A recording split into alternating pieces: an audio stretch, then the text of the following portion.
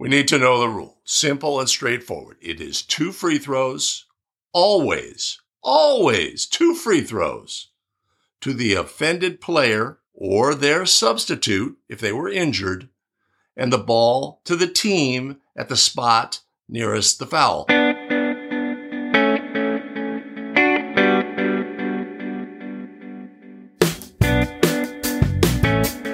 Greetings and welcome back to another episode of the Basketball Rules Expert Podcast. The podcast where we talk about National Federation of High School rules. We lift them off of the printed page. We simplify, clarify, amplify, give them back to you in a form you can take with you onto the basketball court. Greetings again, everybody. My name is Greg Austin.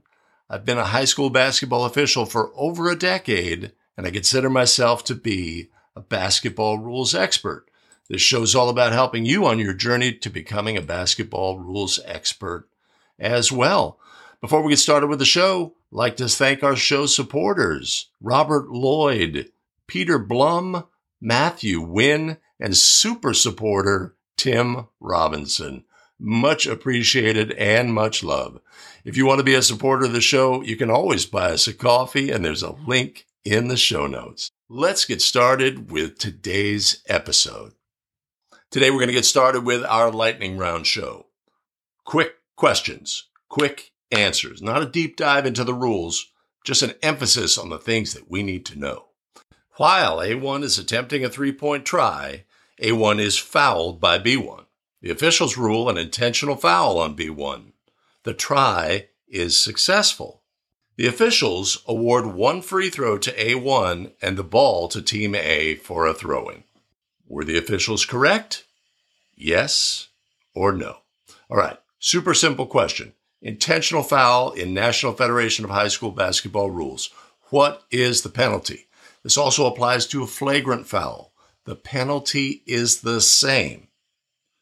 2 free throws and the ball to the offended player or their eligible substitute at the spot nearest the foul, except one instance, 3-point try that is missed. In that instance, 3 tries for free throw. We need to know the rule. Simple and straightforward. It is 2 free throws, always 2 free throws to the offended player or their substitute if they were injured, and the ball to the team at the spot nearest the foul. Ding! The one exception is if the 3-point try is missed. If it's missed, it's 3 tries to the player or their substitute and the ball for throw-in at the spot of the foul. It applies to intentional fouls. It applies to flagrant fouls. All the same, simple, straightforward. So in our instance here, the try was successful. Natural inclination is and 1, but we know what the penalty is. So in this instance, were the officials correct? Yes or no? The answer is no. The officials were not correct. As time expires in the fourth quarter, with the score tied, player A1 is fouled in the act of shooting. Team B head coach is granted a timeout. Before the timeout, Team A head coach requests a timeout. The officials deny the timeout request. Were the officials correct? Yes or no? This is a funky part of the rules book. End of the game. After time has expired, the game has not ended, but after time has expired, there is a rule that we will not allow successive timeouts, and that is defined in the rules book as a second timeout after time has expired.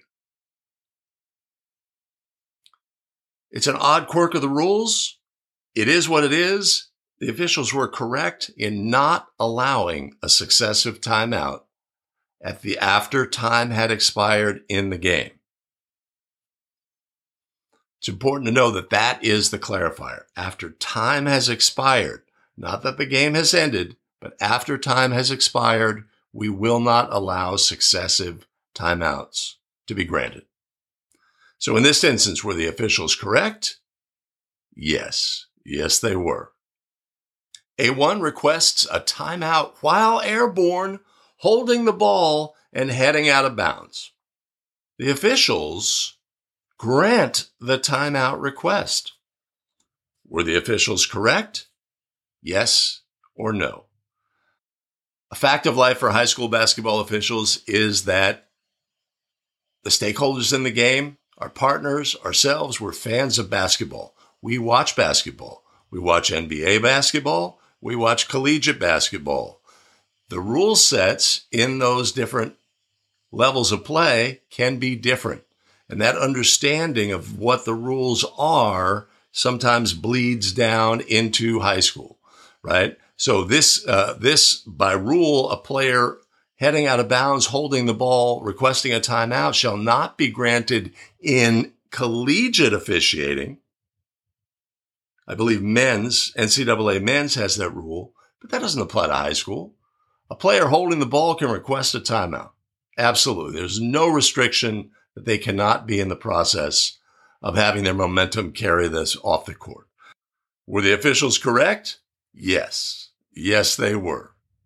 A1 has the ball for a throw-in when B1 reaches through the boundary plane and fouls A1. The officials rule a player technical foul on B1. Were the officials correct? Yes or no?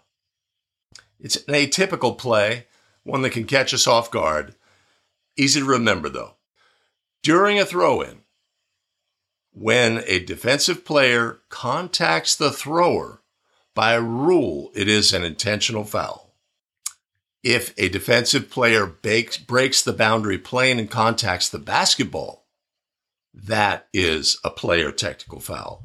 In this instance, the officials should have ruled an intentional foul on B1.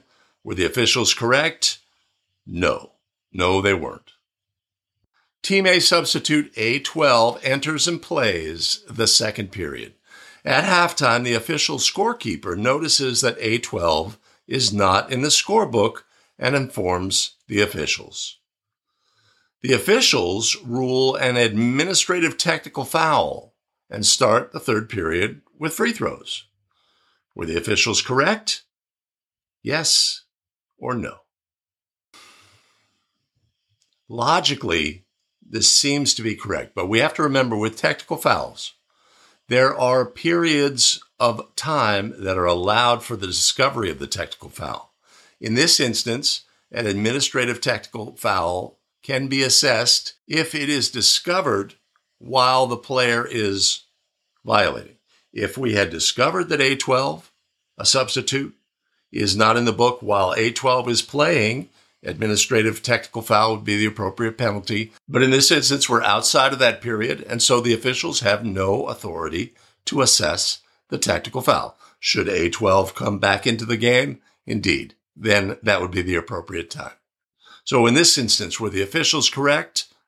No. No, they were not. Thrower A1 steps on the end line during a throw-in. The officials rule a throw-in violation. Were the officials correct? Yes or no? Sometimes reflexively, we see somebody step on a line, we think something illegal has happened, but the rule for a thrower is they are not allowed to step on the court. The court begins with the inner edge of the boundary line. So in this instance, were the officials correct? No, the officials were not correct. This is a legal play. A1 dives for a loose ball on the floor. A1 slides, controls the ball, and then slides some more.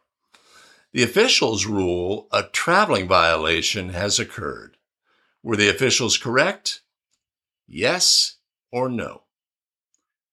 Great hustle play. Player dives on the floor, controls the ball, slides some more. Before they stop, official rules of travel. The gym erupts. Everybody wants to travel. Everybody knows you can't do that. Except yes, you can do that. That is a legal play by rule. Were the officials correct? No. No, they were not. A1's try for goal fails to reach the basket, and A1 catches the ball while it remains airborne.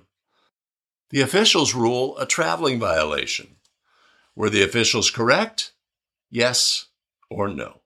In National Federation of High School rules, it's legal for a player to catch an air ball as long as it was a try.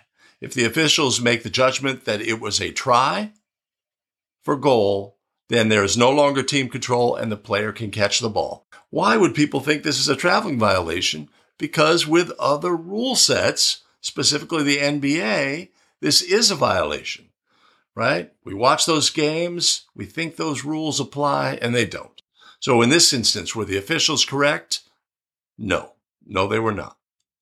A1, while standing inbounds behind the backboard, shoots the ball over the backboard and the ball passes through the basket. The officials rule this a legal play and allow the goal. Were the officials correct? Yes or no? In National Federation of High School rules, if we're dealing with a rectangular backboard, the ball cannot pass over the backboard legally. By rule, this is an illegal play. Out of bounds violation should have been ruled. So in this instance, were the officials correct? No. No, they were not. The existence of other rule sets, right? We see a highlight from an NBA game, and in the NBA game, they allow the goal. In National Federation of High School rules, this is illegal. It is a violation, and the goal should not be scored. A1 throws the ball from the backcourt and hits the official who is in the front court. The ball rebounds to the backcourt and is recovered by A2. The officials rule this to be a legal play. Were the officials correct? Yes or no? A1 throws the ball from the backcourt. All right, so that means that they are inbounds. They are holding the ball. We have team control on the court. A1 throws the ball to the front court, hits the official, and the ball bounds back into the backcourt where A2 recovers the ball. This errant pass hit the official, stayed on the court. A2 collected it, right? What do we need to understand? Status, the status of the ball. The ball, when it was in the backcourt, it has backcourt status. The ball, when it's thrown, still has backcourt status. When the ball contacts the official, who is in contact with the front court, the ball gains front court status. Then the ball goes into the backcourt, where A2 collects the ball. The team has caused the ball to go from the backcourt to the front court and back to the backcourt without a player touching the ball. This is a backcourt violation by rule. Were the officials correct? No. No, they were not. A1 attempts a field goal. The ball hits the rim, then hits the top of the backboard, and then passes through the basket. The officials rule this a legal play. Were the officials correct? Yes or no? Obviously, the backboard, it has 6 sides. It has the front side, it has the back side. It has the left side, the right side, the top side, and the bottom side. Only one of those sides is out of play, is out of bounds, and that is the backside. So a ball that contacts the top of the backboard can obviously remain in play by rule. Were the officials correct? Yes. Yes, they were. A2 deflects a ball passed by A1. A2's momentum carries him or her out of bounds. A2 then returns to the court, grabs the ball, and scores. The officials rule this a legal play. Were the officials correct? Yes or no? A1 passes to A2. A2 deflects the ball, but their momentum carries them out of bounds. They immediately return to the court, grab the ball, and score. Was that a legal play? Yes, by rule, a legal play. All we need to do is establish inbound status, and that is achieved by having a part of their body touching the playing court and nothing touching out of bounds. So once the player has legal inbound status, there is no restriction against grabbing the ball and scoring. So were the officials correct? Yes, they were.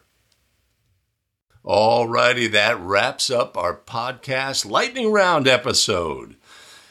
Quick questions that we have to know the answers to when we step onto the basketball court. If you find the podcast valuable and want to support the show, you can always buy us a coffee at betterofficial.com/coffee. And there's a link in the show notes below.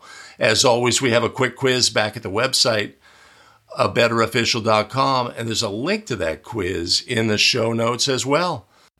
Until next time, if you could do us one favor before we go, rate the show, say nice things about us, and share it with other basketball officials who could find value. All right, we'll see you next time. Take care.